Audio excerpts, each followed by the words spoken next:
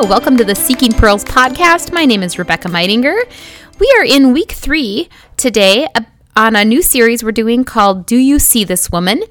And in the Do You See This Woman series, we are looking at various women throughout the pages of Scripture, both in the Old and the New Testament, and looking at specifically their encounters with God and seeing what we can learn about the women, what we can learn about the Savior, and what we can learn about ourselves through these encounters. Many of these women have been women that I have been growing more and more affectionate of over the years, just kind of growing in friendship with them, even though I don't know them personally, but I admire them so much. I love them. I have so many questions for them when I get to heaven. And today's woman that we're looking at is no exception at all. I love her so much. Today we're going to look at the woman in John chapter 4, the woman at the well. Now, I know that the woman at the well has been talked about a lot, and you've probably heard lots and lots of devotions or sermons or teachings on the woman at the well, but that's because she's so wonderful. And even more importantly, not only is she so wonderful, but through her story, we learn wonderful things about Jesus, and we see a wonderful side of Jesus. I mean, every side of Jesus is wonderful, but we just see so much of his character and his affirmation of women in this account, and his love for this dear woman.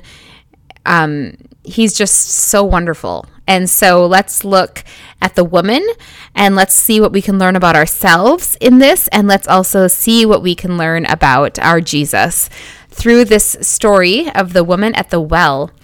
So when we learn about the woman at the well, we are going to start in John chapter 4. That is where we meet her. So I'm going to read her. The length of her account is pretty long. She really is from verses 1 through 42. And so I'm going to read possibly the whole thing, but as I read, we will stop and talk about what we're learning as we go.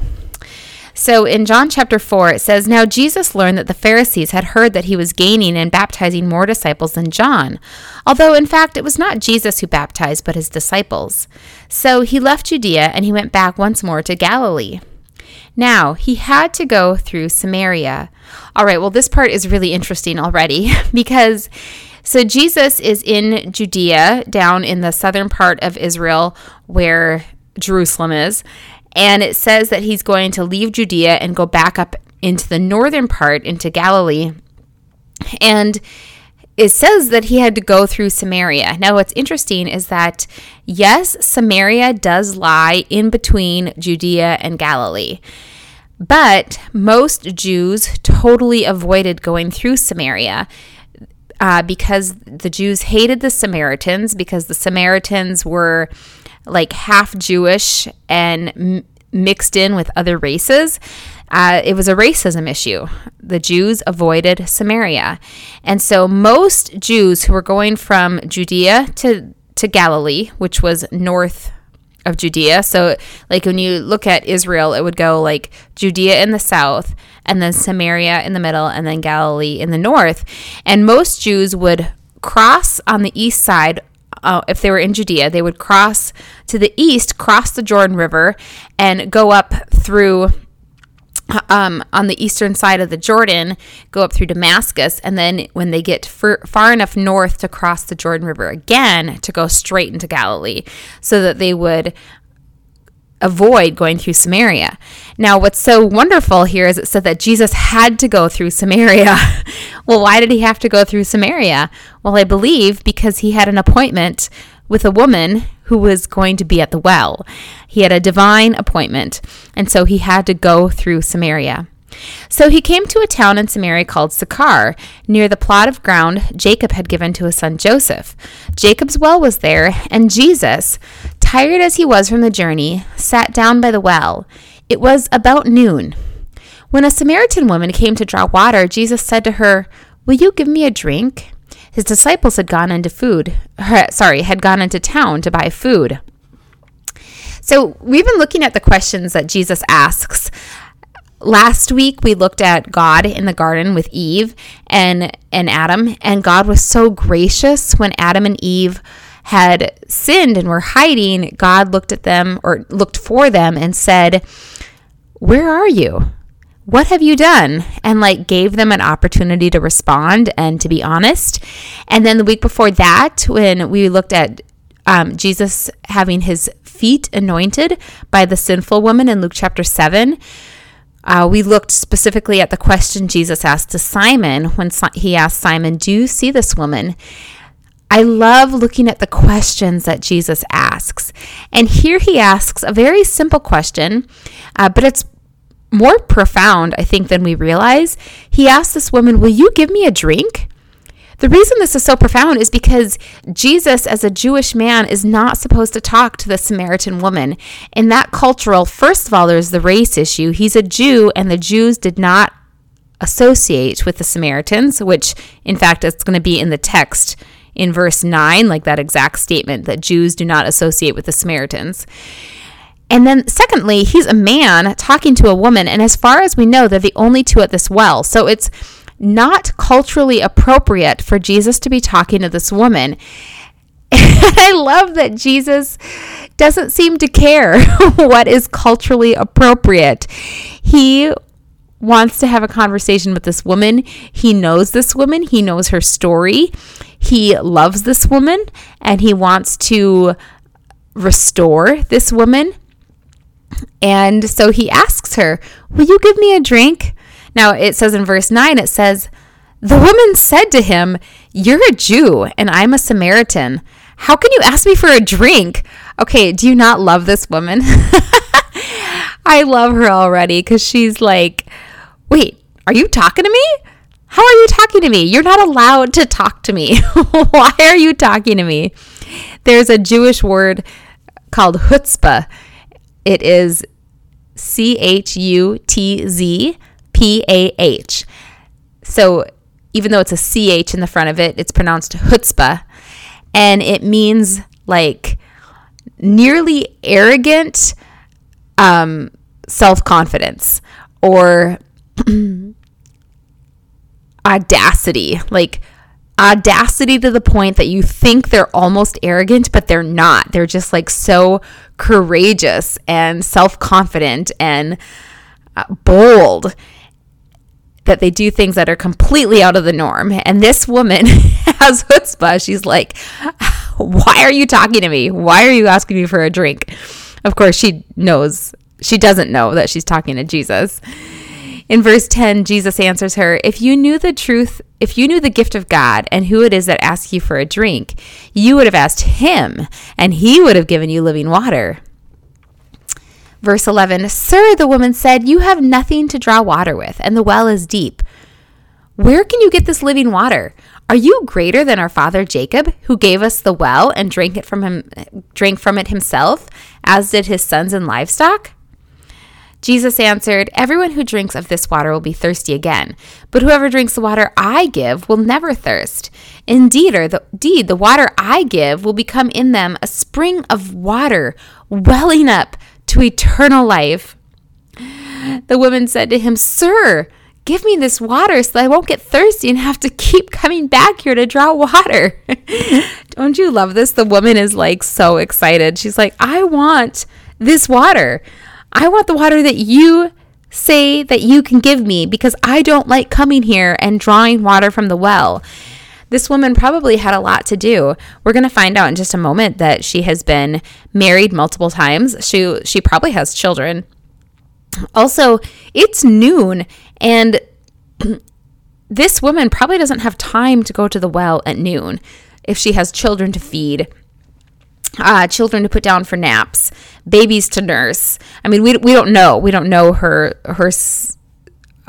exactly if she's a mom, or if her children are grown up. She could be a grandma. She's had 5 husbands. We just don't really know. But she's probably really busy, and she doesn't have time to go to the well. Also, carrying buckets of water from the well is really, really heavy. But also, there's another reason she doesn't want to go to the well, And we're giving a clue by that because it's noon and she's at the well. Women didn't go to the well at noon.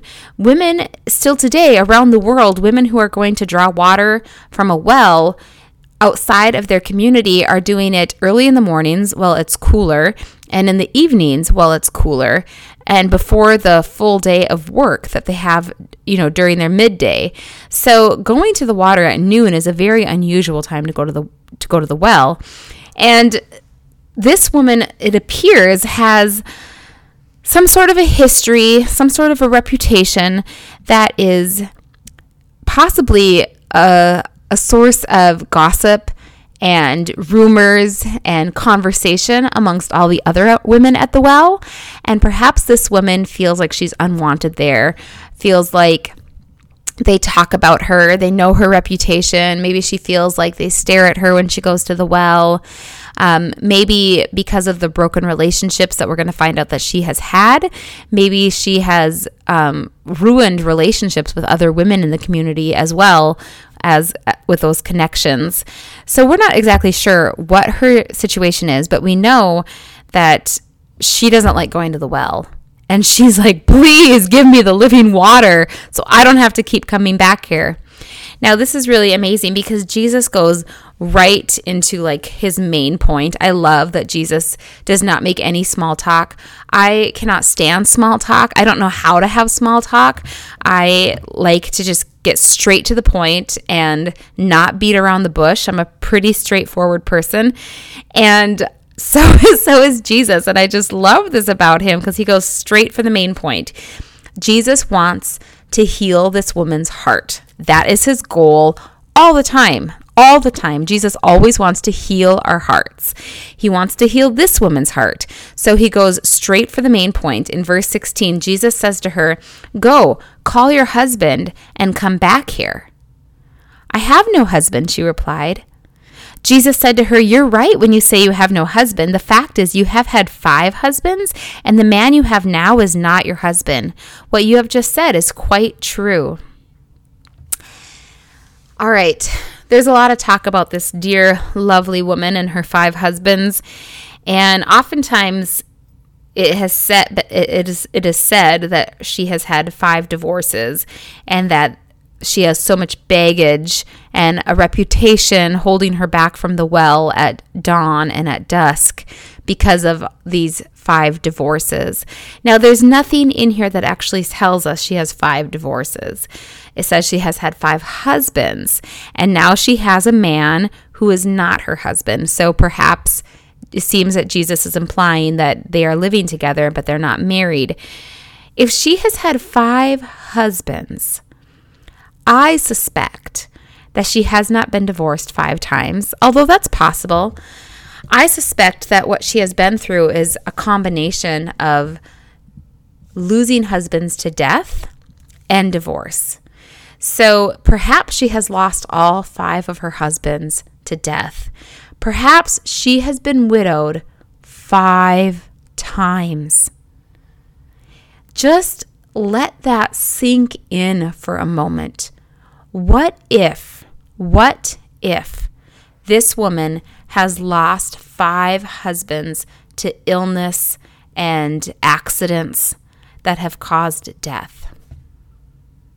What if she has gone through the pain and trauma of burying 5 husbands, some of whom probably would have been the fathers of children that she had, and burying not only a husband, but the father of your kids, maybe once, twice, 3, 4, 5 times?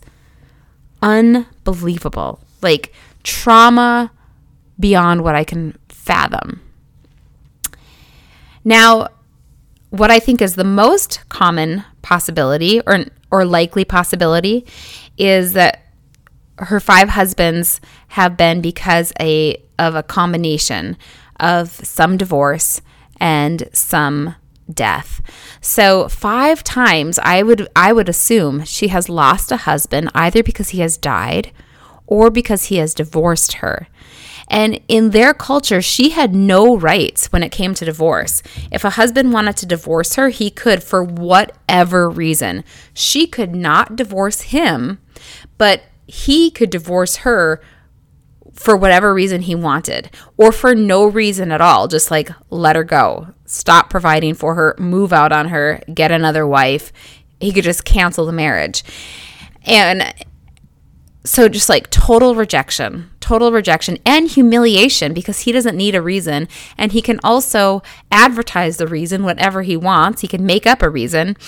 So she had no legal rights to say anything, to fight back, to stand up for herself in any way whatsoever. So the trauma of this poor dear woman is really beyond imagining. Really beyond imagining. And then it's very possible, because she has had 5 husbands, it's very possible that she had not been able to acquire a means of income for herself. And so now to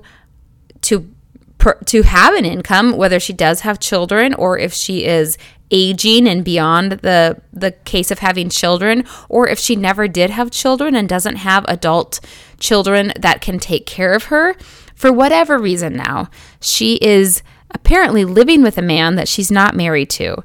And Jesus knows all of this, but here's what is really amazing about Jesus, something we see about the Savior right here, is that he loves this woman and he wants to heal her heart. And he knows that this situation about the 5 husbands has resulted in a great deal of trauma and a great deal of rejection and pain and reputation. And he wants to heal this situation in her heart so that he can show her how greatly she is loved.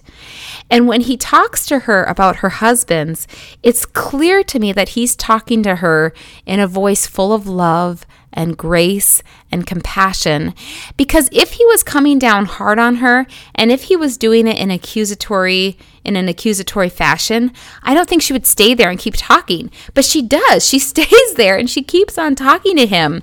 So the way that Jesus says all this must be full of compassion, full of love, like inviting her, not just like, hey, you've had 5 husbands, but more like, you have had 5 husbands. Do you want to talk about that? Do you want to tell me about that? Do you want to tell me about the hurt and the pain you've been through? Because I'm here to listen. I think that's the way in which he did it. So the woman, after Jesus, points out some personal stuff about her life to her, she's catching on. Remember, she has chutzpah, she's wise, she's fiery. And she says, "Sir, I can see that you're a prophet. Our ancestors worship on this mountain, but you Jews claim that the place we must worship is in Jerusalem." "Woman," Jesus replied, "believe me, a time is coming when you will worship the Father neither on this mountain nor in Jerusalem. You Samaritans worship what you do not know. We worship what we do know, for salvation is from the Jews. Yet a time is coming and has now come when the true worshipers will worship the Father in spirit and in truth, for they are the kind of worshipers the Father seeks. God is spirit, and his worshipers must worship in spirit and in truth." Now, I think this is really cool because, first of all, Jesus, they have this little dialogue about, well, the Samaritans worship here and the Jews worship here. But Jesus really breaks down all of the racism barriers here when he says a time is coming when the true worshipers will worship the Father in spirit and in truth. He is saying that it doesn't matter if you're Jew or Gentile, if you're man or woman, that does not matter. True worshipers are going to worship the Father in spirit and in truth.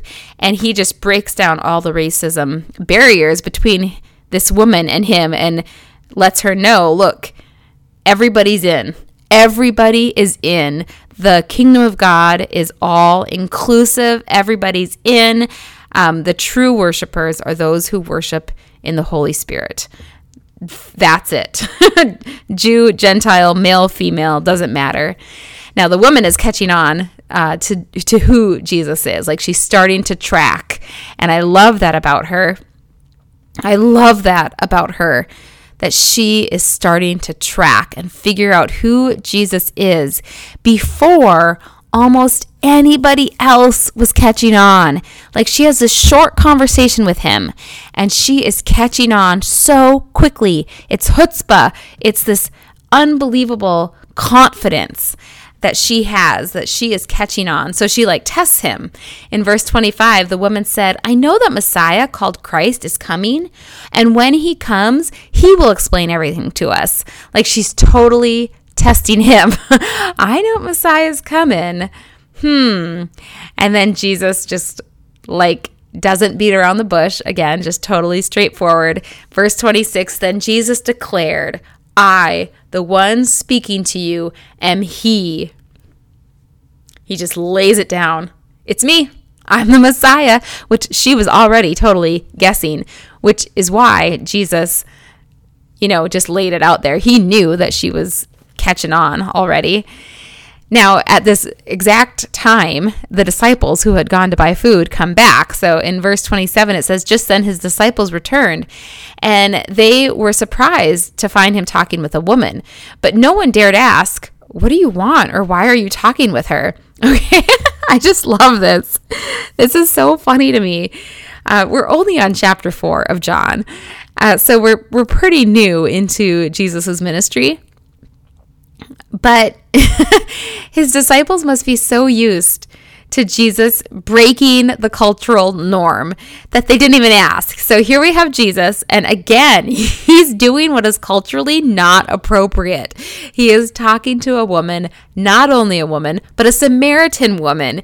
And his disciples come up, and it says they're surprised, oh my goodness, Jesus is talking to a woman. He's not supposed to do that.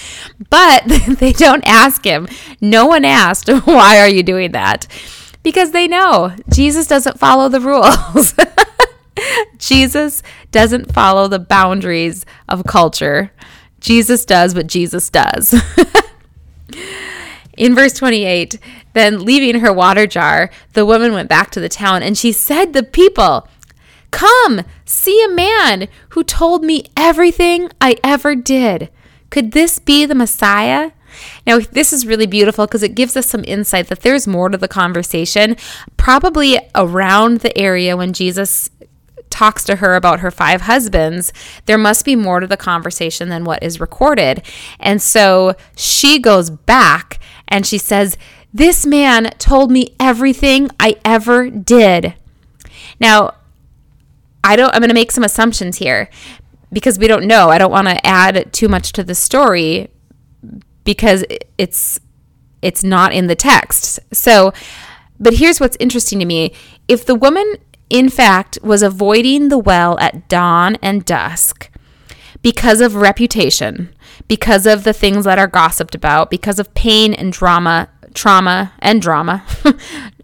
around the water well, then what's interesting is all those things she ever did, that she says, come, see a man who told me everything I ever did, then those things that she has done are probably what everybody gossips about around the water well, and that would be the reason she doesn't go to the well at dawn and at dusk, that she goes at noon. And so she's basically telling them, look, all that stuff that you guys gossip about when you guys go to the well, I met a man at the well, and he knows all of it. He knows everything. He's the Messiah. And she says, could he be the Messiah?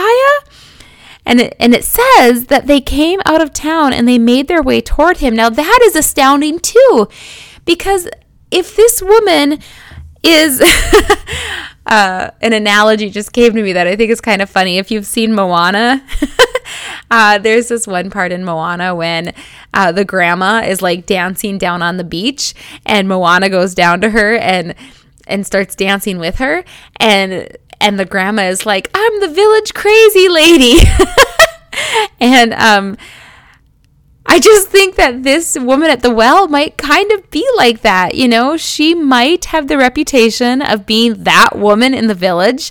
She might be known as the village crazy lady, but not crazy, just a woman with intense trauma and heartache and heartbreak, and she doesn't fit in. She doesn't go to the well with all the other women.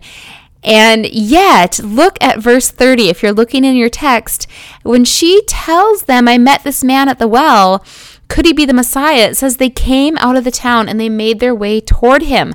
They follow her. So even if she's the one that they think is a little bit off, they still follow her to the well. They're like, yeah, we want to see. We want to see. He told you everything you've ever done. Whoa, let's go see. Let's go see. In verse 31, it says, meanwhile, so while this woman is down in her village, meanwhile, his disciples urged Jesus, Rabbi, eat something. But he said to them, I have food to eat that you know nothing about. And then his disciples said to each other, could someone have brought him food? Don't you just love Jesus? I love Jesus. I love Jesus. He is so wonderful and so profound and so unbelievable and breathtaking. And he says, I have food to eat that you know nothing about. And his disciples are so confused. Who brought him food? And then Jesus goes on to tell them what his food is. My food is to do the will of him who sent me and to finish his work. Don't you have a saying that it's still 4 months until harvest?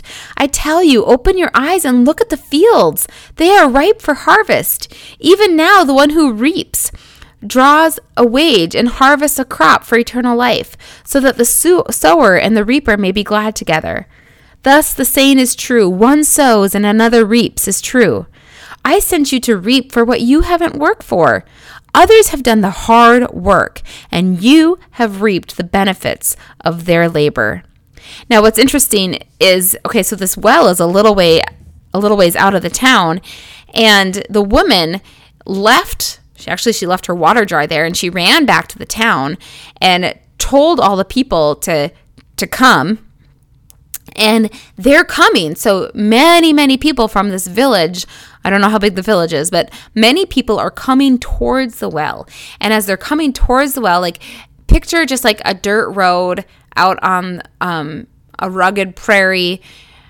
And these people are coming toward the well. And Jesus and his disciples are sitting at the well. And Jesus says, look up, look up. The fields are white for the harvest. So the people are coming and Jesus tells them, look up. And they might be thinking, this is not where we're supposed to do work. We're in Samaria. Jews do not associate with Samaritans, Jesus. Even though Jesus is sitting there associating with the Samaritan woman, these disciples know we're not supposed to. Jews don't associate with Samaritans. And yet Jesus says to them, look up. That is your crop. Other people have worked hard for this. Who has worked hard in this situation? The woman. The woman. Jesus says to his disciples, I sent you to reap what you have not worked for. Others have done the hard work. The woman did the hard work. She is the one who went back to her village, shared her testimony about how I met a man. I think he's the savior of the world. Come and meet him. He told me everything about myself. I want you to meet him too. That's hard work. To go into your village, and even if they already think you're crazy or think you have a reputation or think that you are just like stuck in your trauma and you can't move on, or think badly of you because you're doing this, that, or the other thing and you should be doing something different with your life, to go straight to them and risk something that makes you look even crazier. I was at the well and I met a man and I think he's this Messiah. But she did. She did the hard work. She did the hard work. And Jesus is telling his disciples, the harvest is ready. Now you need to help harvest this. Even though you haven't done the hard work yet, now I want you to reap and be part of bringing these people into the kingdom of God. Verse 39 says, many of the Samaritans from that town believed in Jesus because of the woman's testimony. He told me everything I ever did. So when the Samaritans came to him, they urged him to stay with them, and he stayed for 2 days. And because of his words, many more became believers. And they said to the woman, "We no longer believe just because of what you said. Now we have heard for ourselves, and we know that this man really is the Savior of the world." We know that this man really is the Savior of the world. Can you believe that? This dear, broken woman whose life was full of trauma, but her heart was full of chutzpah, this woman is the first evangelist in the New Testament, in the gospel accounts. She is the first one to go to an entire new people group, the people of Sychar in Samaria, and to tell them, "Hey, I met the Messiah. Come and see him." A brand new people group. And her entire village came to believe that Jesus was the Savior of the world because of her chutzpah, because she was bold, because she didn't let reputation hold her back. She didn't let devastation hold her back. She didn't let sadness, depression hold her back. She didn't let whatever rut she had fallen into, she didn't let it hold her back from when she met Jesus. She knew he is the Savior of the world, and other people have to know. They have to know. I don't care what these other people think of me. I don't care what they say about me. I don't even care how they have hurt me in the past.